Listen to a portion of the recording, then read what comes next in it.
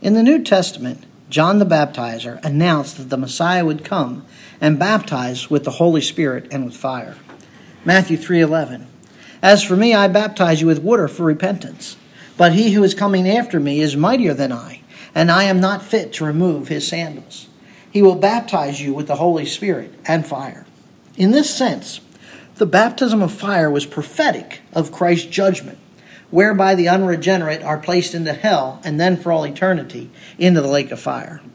The baptism of the Holy Spirit prophesied that the then future ministry of the Holy Spirit, whereby he immersed or placed believers into the body of Christ, i.e. the universal church.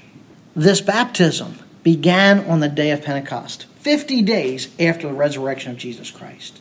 On the day of Pentecost, the Holy Spirit appeared as tongues of fire resting upon each believer. At that moment, the apostles and other disciples were filled with the Holy Spirit. Acts 2:3-4.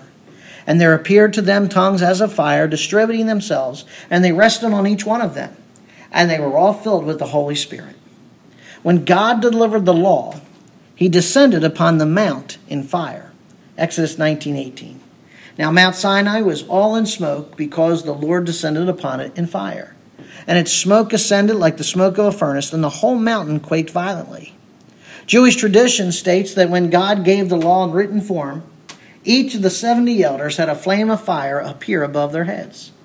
Now God gave the Holy Spirit, who wrote the law upon the hearts of his people, and a flame of fire appeared above their heads. The appearance of the Holy Spirit as fire was a sign to the Jews that God's presence and power were upon the apostles and disciples. Just as God's fire in the Old Testament placed his approval upon Elijah's ministry, so too the appearance of the Holy Spirit as fire upon those early believers authenticated God's blessing upon their ministry.